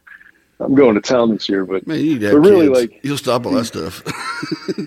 You know, like, that's you know, the fact that we don't have kids and can't have kids. That's why we don't have kids. So so we just you know, it's been a long time. My wife and I've been together since 1998. So you know, we've been together a long time, and you know, so but what I found as a man, right? I needed to be around other men who were good men and like-minded and wanted to improve themselves. And I needed something to do with my time that was outside of my regular hobbies, right? And for some dudes, their regular hobbies just work for them. But for me, I was like, I was missing something, right? You know, and so that's what kind of led me into Masonry, into that. And it's been a hell of a ride, you know, like, but yeah, like Grand Lodge, you know, you kind of, as an appointed officer, a 1-year appointment, right? There's 4 1-year appointments. There's the Grand Marshal, Grand Steward and Tyler, the Grand Organist, and the Grand Chaplain, right? Everybody else is elected. So, well, I'll take that back. The Grand Senior and Junior Deacon are appointed, but they're considered progressive. Right. So in Indiana, we don't do voting for the floor, so they're progressive. And as long as they can do the job, normally those guys will get through, and then by Grand Junior Warden, they're voted in, right? So, but it's kind of cool. You kind of get to start seeing just a smidge of what makes Grand Lodge work. That it's a machine. It's a lot of moving parts. It's a lot of guys serving a lot of different committees, and it's a lot. It's a lot of work, but it's fun. Like, I'm on a lot of committees, so I like when you see me running around Founders Day, I'm usually running around with my head cut off. Oh yeah, you were busy. I usually on the second floor of the Scottish Rite. This year I walked 11,531 steps on the second floor of the Scottish Rite. So 5.3 miles on the second floor. But I love it. Like it's getting a statewide event like that to come off and work is pretty cool. Yeah. Plus you want to make the Grandmaster look good, right? You always want to make sure Grandmaster and his officers look good because, we're one of the largest, jurisdictions of Freemasonry in the world. We're huge. Really? Right? And so, Indiana being pretty small. I mean, not the East Coast being not there, but everything. Oh Lord, no. I believe in this, and the numbers could be a little off right now, but I believe Indiana is, I want to say, the 6th, maybe 7th largest jurisdiction in the country. We could be lower than that. I forget. Texas, California, Pennsylvania, and I believe Ohio, and maybe Illinois rival us. So I think we're 6. Okay, so it's but in the world, we're right up there as well. Oh wow, we're huge. Like, people don't know how big Indiana Masonry is huge. You really think about it. It's kind of a close knit state too, because we're not overly big. We're not really spread out that much either. Yeah. So until you do get spread out. Yeah, no kidding. Yeah. I've been to some lodges, and some of my favorite lodges to visit are not the city lodges. Yeah. Right? They're the lodges out in the boonies that those no good old backwoods lodges. Man, oh yeah. I'll tell you what, that's where you find the best dinners before a degree or a meeting. Oh yeah. God, you some of the best cook, and it's usually like someone's mother who has cooked for the lodge, for years, but she makes like the best. I mean, those are my favorite places to go. Have you ever been in the New London Lodge out there? Man, New London is we call it a trampoline lodge. Yeah. Like because the floor during a degree will bow. Oh man, it's the first time I was there. I was seriously like, I need to leave. So I was scared the floor was going to. But it's Beard Lodge is the same way. Yeah, Beard's over there. Yep, out in Clinton County. It's there. We just call them trampoline lodges. And, I'll tell Jared about New London. How you go from the north to the south in about 3 to 4 steps. Like, there's no way it's that small. I'm like, it is tiny. It's tiny. But it's a good feeling. Yeah, I think that's kind of my jam in Masonry. Like these gigantic, massive lodges that have become albatrosses around our necks and actually drag down the craft and don't most of the time do good for the craft because we're worried more about keeping a building open than practicing Freemasonry. Right. Those little lodges, Beard, New London. I mean, Rocheville's like that, the great size, like Battleground. Those smaller size lodges, the ones that weren't built for commandery practice, right? Yeah. For commandery to be marching around the room, and don't get me wrong, I love the big, bold, ornate lodges that are well kept if the lodge can afford it. Like our lodge. Our lodge is a little lodge. Well, we got a big size lodge room though for a small lodge. Well, yeah, we are a small lodge, but the lodge room itself is big, but it's not big enough to be holding commandery and practices like this. No, we have a pretty good sized lodge hall. We could probably fit what? You can fit 200 people. 200? 150. 100 at least. Wow. Yeah. 100 because we. So, Dave, what I like about our lodge is that we have probably about 2010, 2012-ish, we got rid of the seats along the wall and we went to the church pews, which nowadays it's common for so many lodges to have these. Great. But we can fit twice as many people in here because we have got multiple rows of church pews plus the other furniture. In the same boat. Yeah, because if you put in like theater seating, most Masons' butts don't fit in it. Yeah, no. And so then by default, they won't come to the degree or to the lodge because they're like, my butt won't fit in the seat. I'm not comfortable. I'm not standing. And that's what we used to have when I was raised. When I was raised February 29th, 2008, we had because you got to think, I grew up in this lodge, like I told Todd. Our old lodge used to be right across the road. This new building here was built in 2000. Yeah. So I've always been around this building. I'm a third generation Mason, but we had the theater seating, and there were not very big seats, and there wasn't that many. And then we've got the church pews in here, and man, it doubled what we could we could take in. Too. Oh, and they're more comfortable. That's the main thing. Oh yeah, way more. Yeah, we've got those at our lodge, and I mean my lodge is small. Where if we put 40 brothers on the sidelines in my lodge room, it would probably overfill. But it's like, believe it or not, I've been in New London where we've had over 50 people in that lodge room. Wow. We brought chairs from the dining room up there, made 2 rows of people. Dude, and I was senior deacon. Almost tripped a guy during an EA just because I was sitting on the corner as they were. I think I was sitting in the like kind of northwest of the room. Yeah. And as they were circumambulating, I had to keep turning my feet sideways, trying not to trip. I've got to get up there to New London. I've got to see this. I can't. There's no way a lodge can be that small. Yeah, I was senior deacon tonight. Man. We had 2 rows of people. Our chef from the grotto was going through up there. And me being I think I was monarch that year, and they asked me if I wanted to be senior deacon. I'm like, sure, I'll do that. And they started bringing chairs up. I'm like, it's a good thing he's real skinny because we ain't gonna fit between the south and the altar. 2 big old boys, it ain't no way. There's another really good lodge if you ever get a chance. It's Hinkle Lodge. Oh, I've been to Hinkle. Have you? Yeah. Hinkle is like when I want a good meal. Hinkle's where I go. They're in the little town of Deming. And I mean, Hinkle is if you sneeze as you're going through. Oh yeah, right. Oh yeah, you're out. You're out of the little town. Yeah, pretty much. But man, those boys over at Hinkle are just awesome. Oh yeah, that's a little Quaker lodge there. And they've had that building. I mean, that building is what God, it's got to be close to 200 years old. At least it was 170 years old. Yeah. And but they're that's one of my favorite places to kind of just go and because those country lodges are they are the backbone of Masonry in Indiana. Absolutely. It's not these city lodges because Indiana's only got a few cities. Yeah. So they're my favorite places to visit. You ever been to Pickard Lodge? Oh yeah. Pickard Lodge. I sat up there one night and I sat in the east and I had sweat running down my back like a damn river.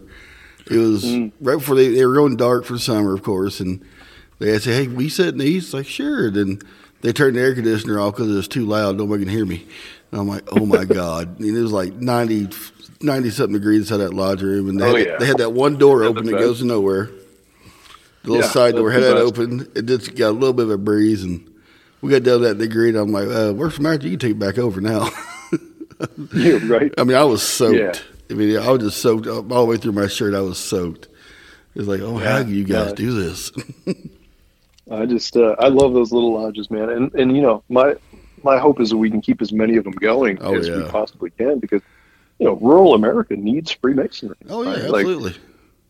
So, I mean, everywhere needs Masonry. It's, but really, the bulk of people in Indiana are in semi-rural areas usually. So. But no, that was the coolest thing about Grand Lodge was getting to go to some of these smaller lodges and meeting those brothers. And really that's what it is, right? Is like meeting those guys and knowing that they have the same type of experience as you, right? And, it's, I wish more people could experience it, but like getting to do that, it's like winning the lottery and getting struck by lightning, right? Like that's kind of what I equated it to because, I never in my life expected to be able to serve Grand Lodge. It was, I was happy serving in the background on the technical committees, right. And, using my, IT experience to kind of, help different programs with Grand Lodge. As Grand Lodge moves more digital, I was able to kind of use my skills. So, but yeah, it's cool. And, I always tell anybody that gets into it, just it's just fun. Like I always love seeing like Tracy Cooksey's Grand Stewart and Tyler this year. I don't know if you know Tracy. He's down in the Bloomington area. He's a trip, man. That guy's hilarious. But they're it's pretty cool to see. It's cool to like now that I've done it, right, and I get to see the other guys going through, and you kind of get excited for them, right. Like I now understand, like I don't know when you lived up here if you ever met a brother named Steve Dooley. What name sounds familiar to me? Steve was Grand Stewart and Tyler. I feel like in the right around 2014, 15, something in that area. I wasn't there then. I was down here in 14, 15. Okay. Yeah, he's an older past master from the Converse area. Okay. But like Steve was always telling me like how excited he was for me, and I didn't really get it right at the time. I didn't understand why he was excited for me. And afterwards I was like, man, we talked, and he's a great mentor of mine, and I got it. Like I understood why he was excited, because he was able to kind of relive, some of that. And I'll tell you what, it's nerve wracking. Oh, like if you're ever on the floor of Grand Lodge, it's nerve wracking. Extremely. We're You've got all those fortunate. eyeballs on you. We're real fortunate around down here at Saturday. We got Dave Morgan, who's deputy grandmaster now. He's Santa Claus, which is stone throws away from us. But we also had Jackie Ash, who was grand lecturer for all them years. Oh man, Jackie's amazing. Oh yeah. And we're just so fortunate to have those Grand Lodge guys here to show that, I think down here no one's really distrustful of Grand Lodge, because we have our officers down here and they travel around quite a bit. Where I know in Tipton, I don't think I ever saw a Grand Lodge officer at our lodge unless we did something wrong and Grand Lodge sent the guy up there. And I think that's what causes some of that distrust sometimes. Like, well, they never come here. Why should we even trust them? Or something like that. Yeah. And we're humans. We're tribal by nature. Oh, yeah. Right? No matter how advanced we get in humanity, we're tribal by nature. Yes. A couple hundred years of modern living does not remove millions of years of us. I mean, we're cavemen at the end of the day that live inside. Oh, yeah. I say that jokingly, but we're not far removed. No. And but you're right. I mean, there's lodges around here where I've been told, do not go there wearing Grand Lodge purple, because they will hate you. They do not want you there. Yeah. But then what I find is when you go there and you're just a brother, like, you're accepted, and it puts people at ease, because they're just saying, hey, we've never seen these guys outside of Indianapolis area. Right. We don't see Grand Lodge, right? But then when you're just a regular brother hanging out, because at the end of the day, every single grandmaster, like you've had Roger Van Gordon on the call. Roger's in 2022, 23, that was Roger's 20-year anniversary of being a past grandmaster, right? Yeah, he's grandmaster when I got raised. And he's just he's done a ton. I mean, an absolute ton, right? But when you talk to him, he's a normal guy who cares about the fraternity, right? Absolutely. And at the end of the day, that's everybody serving Grand Lodge, right? They take off, at the end of their year, they take that stuff off, and they're just regular guys serving the fraternity who got lucky for a little bit of time. Yeah. And you might retain a title here and there, right? Yeah. But Freemasonry is full of titles. The fraternity gives titles out freely. Like, we as Masons love titles. We get them constantly, right? Yeah, and then after we get the title, well, it's like the point of the title is after you get the title, it's then your job to go out and earn that title. Right. Right? Like, just because it says you're a past master, it doesn't mean anything unless you're actually doing something about it. Right. Right? So that's kind of always been where I'm at with that, is like, it's a title. It means nothing outside of four walls. The world at large doesn't care about your little title. But inside the fraternity, are you, right? Are you like earning the title? I'm a past master. I'm a past master. Oh, okay. And? I made a joke when I got home after getting installed as Grand Steward. I think I made a joke to my wife. I'm like, I'm Grand Steward. And she was like, I don't care. Like, oh, she just said it's not true. She's no. But I was like, I'm not taking out the garbage. I'm Grand Steward. Yeah. any grandmaster's wife would be like, take the garbage out. Yeah. Grandma. Well, and my wife didn't know anything about Freemasonry. And I met her when I was master of my lodge, and she had no idea what I was involved in.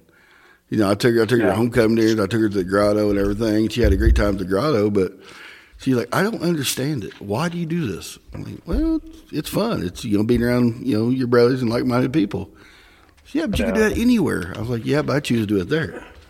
Yeah, and truly you could, but I like to think that the fraternity's got the best way of doing it. Right. I might be biased, but a little bit. But when I joined, my wife was like, yeah, if you want to do it, cool. I don't really care one way or the other. It's not my thing. And then at my lodge, we still come to people's houses during the investigation period, really? Right. When we do the committee of character investigations, we try for every candidate, if they're willing, it's not a requirement, but if they're willing, we send one of the guys on the investigation committee to the guy's house. And it's not for the brother ever, right? We are not the brother, the possible brother, the candidate, the hopefully potential brother. It's not for him at all. It's for the family, right? If I'm sitting at someone's house and I'm chatting with the petitioner, and I get the feeling from his wife that she's not about this. Like, she could be a religious thing. It could be, it could be because she doesn't, she thinks it's just a boys' club, right? And technically it is. Right? We don't allow women in. Right. But you want to get the read of the room because you don't want a guy joining the fraternity whose family's against it, because then he's at odds with his own family. Like, that would be horrible. Yeah. That's and that's why we still try to go to people's houses, because a guy can hide some of that stuff, but if you go to his house, his wife's going to be pretty upfront with you about, I don't want him joining. And we've had that. We've literally had guys, their wives say, I'm not really comfortable with him joining. And you have to go, okay, cool, that's it. And because family comes before fraternity. Oh yeah. Right. So, but it's it's always that delicate balance. Oh yeah, of course. Well, all right. Jerry, you want to ask the last question we always ask? Well, actually. Oh, you got something going on here. Actually, I got. I smelled the gears burning. Well, I mean, Hey, I'm free. I'm literally watching paint dry. Nice. I'm not like making a joke. When you guys called and I was like, can you give me 10 minutes? My hands were covered in paint. We just had the upstairs of my house painted. Nice. And we didn't paint the bedroom doors because we were like, we're going to get new doors. Well, I bought new doors and I couldn't shave them down to the size I needed. Oh, wow. And so, because, all doors are like pretty hollow and garbage. Yeah. I'm currently painting doors that are 50 years old and are just soaking up the paint like you wouldn't believe. And I suck at painting. Like, I hate painting. Well, I'll tell you this, Todd. We have not really followed the format on this episode, which I don't care. We never had a format though, really. No, but we kind of. This has just been different because we've been chasing after Dave for a while. So this is. So I'll tell you what. I know we have other interviews we have to get to today, but we're going to do. I'm going to hit Mr. Hosler with 2 questions. All right, let's do it. Of course, the one question will be the question that we ask every episode. Right. But before we get to that question, here's one that we've kind of started asking a lot more. Dave, in all the ritual, whether it be Blue Lodge ritual or an appendant body ritual, what's one piece that sticks out to you that's like your favorite? What's one piece that you like to do, or? Wow. The one that sticks out, and of course, it's tiled, so we can't really talk about it. Right. But for any Master Mason, they would know in the second section, if you are the senior deacon and you get to the west and you meet a certain person, there's a line that the senior deacon says right before he leaves to go to the east.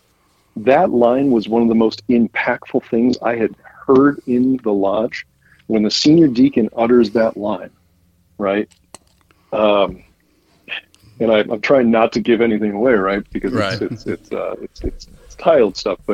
But when the senior deacon responds to the ruffian, the last words that he says to the ruffian when I heard that as the candidate, I was just like, man, like that's heavy. Oh yeah, that is super heavy. The stuff, what I love to do is, so I do the Bible presentation in the Master Mason degree all the time. I travel for that constantly. I get calls. I go and I do it for a lodge, and it's the Bible in the apron. So the apron is my favorite. The apron, yeah. When I do that, and when you can watch a guy tear up while doing the apron presentation and while also doing the Bible, most guys will tear up if you do the Bible correctly and with enough. You make it as important as it is, as a presentation. I mean, right? It's telling you how to go about your life. So is the apron, right? Mm-hmm.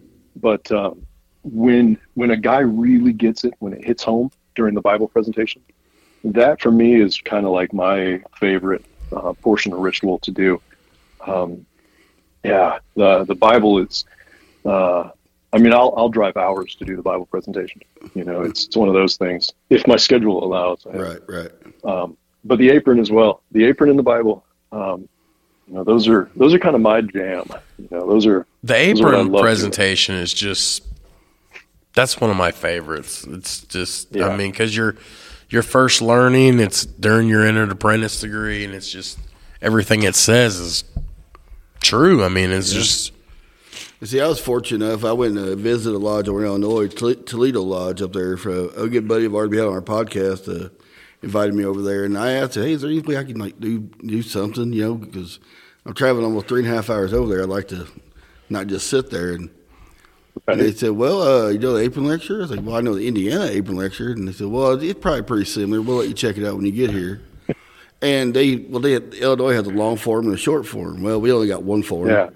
And they said, "Well, your long form is our long form, but we usually do a short form." I said, "Well, I'm going to do the whole thing like I know it." And okay, that's fine. And those guys were amazed that that's all we do. We don't do any shortcuts on that at all. And it was a great honor for them to let me do, because usually the master does all that work. They don't hand it out. And they had an a deputy district grandmaster there, and he's like, "Yeah, go ahead and let him do it. It'll be fine."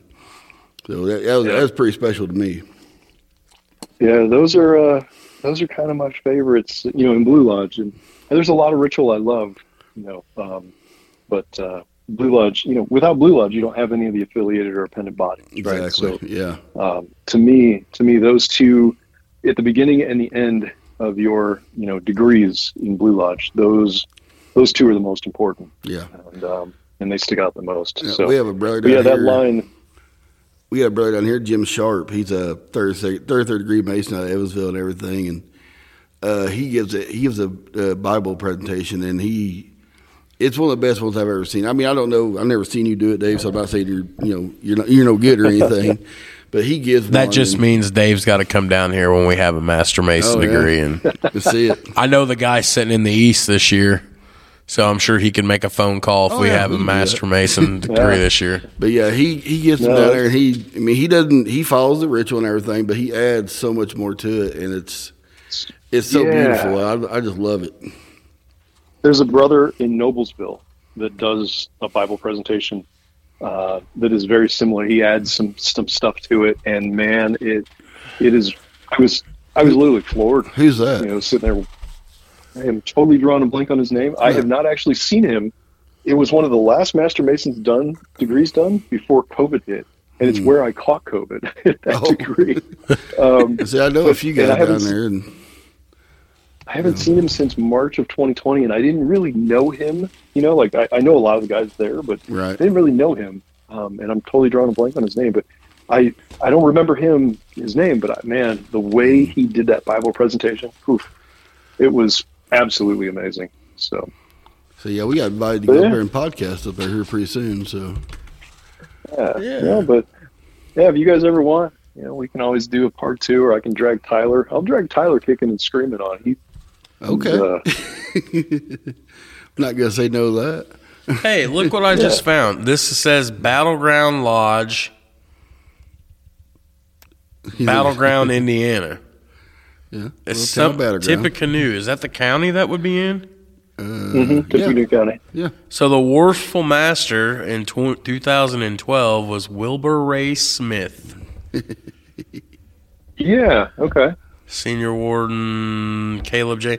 I like to. Sometimes my ADD kicks in and he starts looking through. I go looking through the drawers and I'm like, I find something cool every time.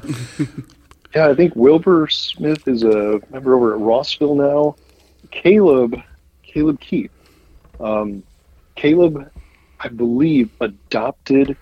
He still lives in the area, but him and his wife, they adopted some children. I'm fairly positive, and that man is ridiculously busy with. Or not Caleb Keith. Caleb. Why did I just say that? Whose name did you say? Caleb Mickles. It was Wilbur, wasn't it? No, it was Caleb Mickles. Was what it said. The senior warden's name was. Caleb. Man, I'm thinking that. This Caleb is just James? funny to me because it's like I've never heard of Battleground ever. Really? Yes, Hey, man, I've never heard of we're that. the best lodge ever. Yeah. Sure.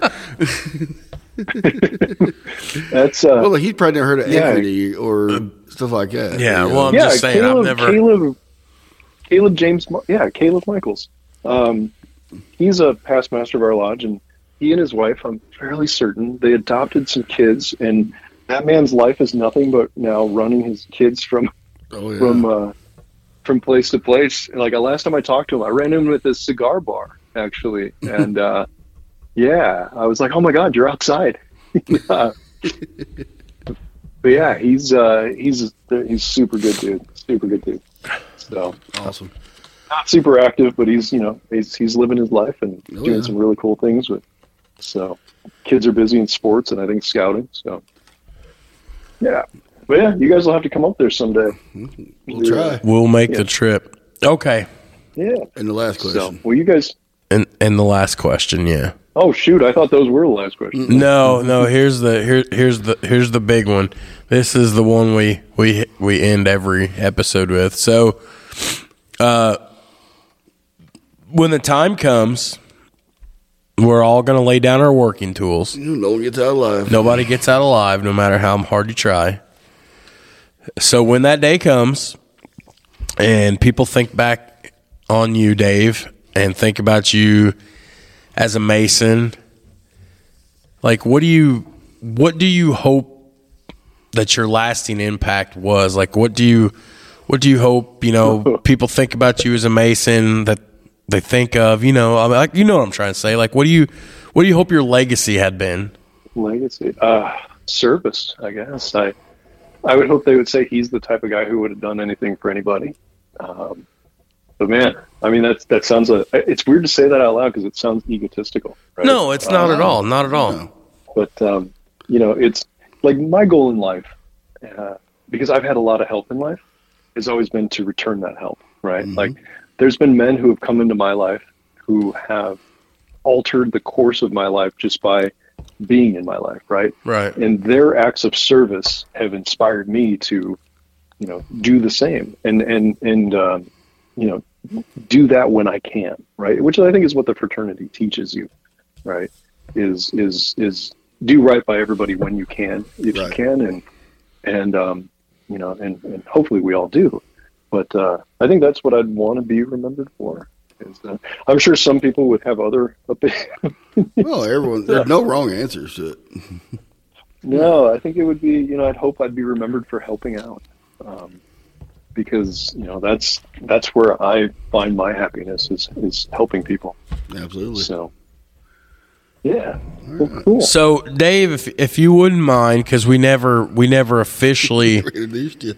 We never officially introduced you. So, if you wouldn't mind to introduce yourself and run through your Masonic titles, because we never officially did that at the start of the episode. Yeah. Let's see. Dave Hosler, past master of Battleground Lodge number 313 in Battleground, Indiana. I am the worshipful master of the Dwight L. Smith Lodge of Research in Indianapolis. Past past high priest, past illustrious master, past commander of Frankfurt York Rite, of all three bodies there. I'm a member of the Indie Valley Scottish Rite. I'm a member of Maru Grotto. I'm a member of many of the invitational orders within the York Rite. And then I'm a member of other esoteric orders outside of Freemasonry as well. So I think that kind of covers it. Awesome. It's everything but the shrine. Yeah. Like literally everything here's the funny thing. but the shrine. Yeah. So here's the funny thing. I have never joined the shrine.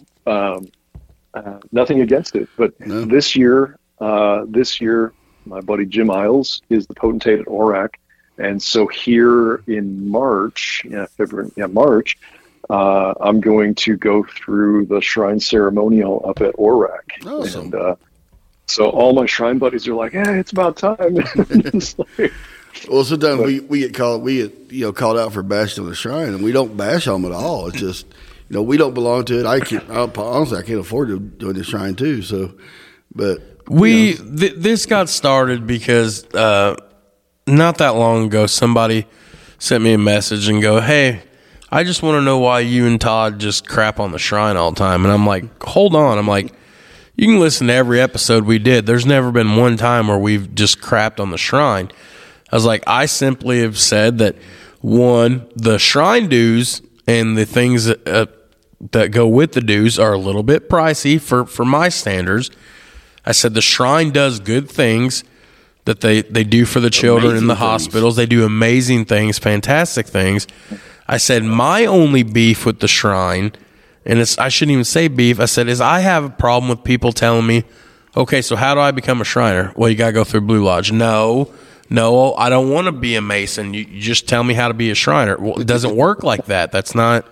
Right. Yeah. That's always been my point of contention. Yeah, it's nothing against the shrine. It's people they hold the shrine to such high regard. Yet those dirty Masons over there, they don't understand that every one of the Shriners is a Mason, and I've gotten that from guys who I've crossed paths with in the past. It's like, oh, the Shrine's a great organization. Well, the Masons suck. It's like, all right, whatever. Well, and that comes from a place of ignorance on that person's part. Oh, right? Yeah, but it also stems from the Shrine is really good at advertising, right? The Shrine Bowl, the Shrine, the Shrine's everywhere, right? And the Shrine does amazing things. Personally, for me, I've never really had. Didn't care about the grotto. Didn't want my side. The Freemasonry that I enjoy is the philosophy. It's the esoteric. It's the, I want to understand why we do what we do. Put that into play in my life, right? I didn't have time for the fun stuff. It just wasn't my jam. Right? I was like, I need to go and drink. If I want to drink, I can, like a grotto meeting and have a whiskey. But then Steve Myers, because he can sell snow to somebody living in Alaska. Right. He can sell life insurance to a dead man. Right. He twisted my arm and I went and I was like, you know what? I need this.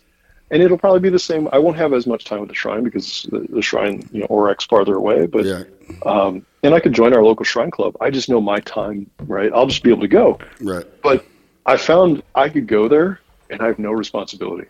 Right. Mm-hmm. In most Masonic circles, I have some type of responsibility. Mm-hmm. So when I'm there, it's work. When I go to the grotto, I can chill. Just sit there and hang out. Right. And that's where I'm at on that is like, I can just go and hang out and just be, and, I can just see guys that I really like seeing. And then I can leave with no responsibility, which is a very rare thing in Freemasonry. Oh yeah. I know that. Right. So, but yeah, no, I'm in the same boat. And I mean, you're always going to have people, why'd you do X instead of Y? Exactly. Why are you doing, and it's nothing on your end. It's the way they're looking at the world, right? Mm-hmm. It's how they're viewing these things. They're, I mean, that comes, that chills later on, hopefully as the person kind of reflects more on why they're asking such questions. Right. So, but I mean, you get in where you fit in. Right. At the end of the day, like some guys are going to be Shriners, some guys are going to be Blue Lodge for life, and some guys are going to go through everything because Freemasonry is like Pokemon, right? You're going to collect them all. Yeah, John, all the degrees and all the titles. John Bridegroom. Yeah. Oh, dude. John is John's a machine. Yes, he I is. mean, really, he's a machine. I don't know how he does it, but he's one of the greatest guys you'll ever meet. He'll give you the shirt off his back, and he can actually fish too. I mean, to be full circle, I've had John in my boat a couple times, and we've caught some fish together. So yeah, but I mean, it's just like you'll never make everybody happy. No. So even if you spoke good about every single group every episode just to make sure you checked every box, Right? Yeah. Someone would still find a way to complain. Oh yeah, yeah. That's that's way of life. Yeah. So, but cool. All right. Well, hey, Dave. Yeah, pleasure having you on. Thank you so much. Yeah. Like we'll have to do this again. Did you hear that? Hey, we're gonna hold you to that. Did you hear that, Mister? I don't do podcasts. Yeah. Yeah. He just said we're gonna have to do this again. Yep. Maybe an end communication. Sit down with you guys and we can just make we can make weird comments. It's like demonstrator. We can do There's that. past grand demonstrator. It's I'll have and I took in Branson, Missouri in this summer when we were out there for trials. So maybe I'll have to send that to you. It's never been posted anywhere and it never will be. But it's hilarious because Dennis is hilarious. Oh yeah. But yeah, no, we can we can sit down and we can talk smack about people as they walk by, just so they can hear it. We got to make sure they hear it. Of course. Joe Sparks walks by, start talking about. It's like all these videos you see on YouTube of these guys trolling the pro golfers. Oh yeah. Right before they tee off, and then the golfers just give it back. The clubhouse adjacent. How great would that be? This is exactly how you get your dues card pulled. Yeah, no kidding. I've been waiting.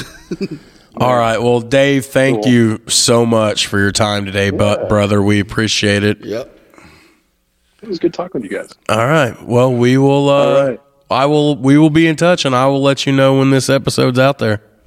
Sounds good. All right, brother. Thank you, brother. Bye bye. See you later. Bye. That was a good conversation. That was an hour and 50 minutes. Oh my gosh! That wasn't even that long. We've had longer. Like it, no. But that wasn't even. We didn't even really follow the format. The non-format we had? We didn't really follow the non-format we had. And I'm sick. I've been sick, so I've been grumpy about even being up here. But yet, this was good. Yeah, this is awesome. Now we have to go and call. I'm not even calling. You can make that call. I'll make that call, yeah. You want to call international waters? No, this guy's out of Texas. Next one's out of Texas. Well, don't you got to call internationally? It's on the WhatsApp. But still, it is like 9:00 at night over there. Yeah, he's a night owl anyway. Oh, I gotta stretch my legs here. Okay, well, this has been Jared being held hostage by Todd. About time. And this is Todd having a good time with Jared.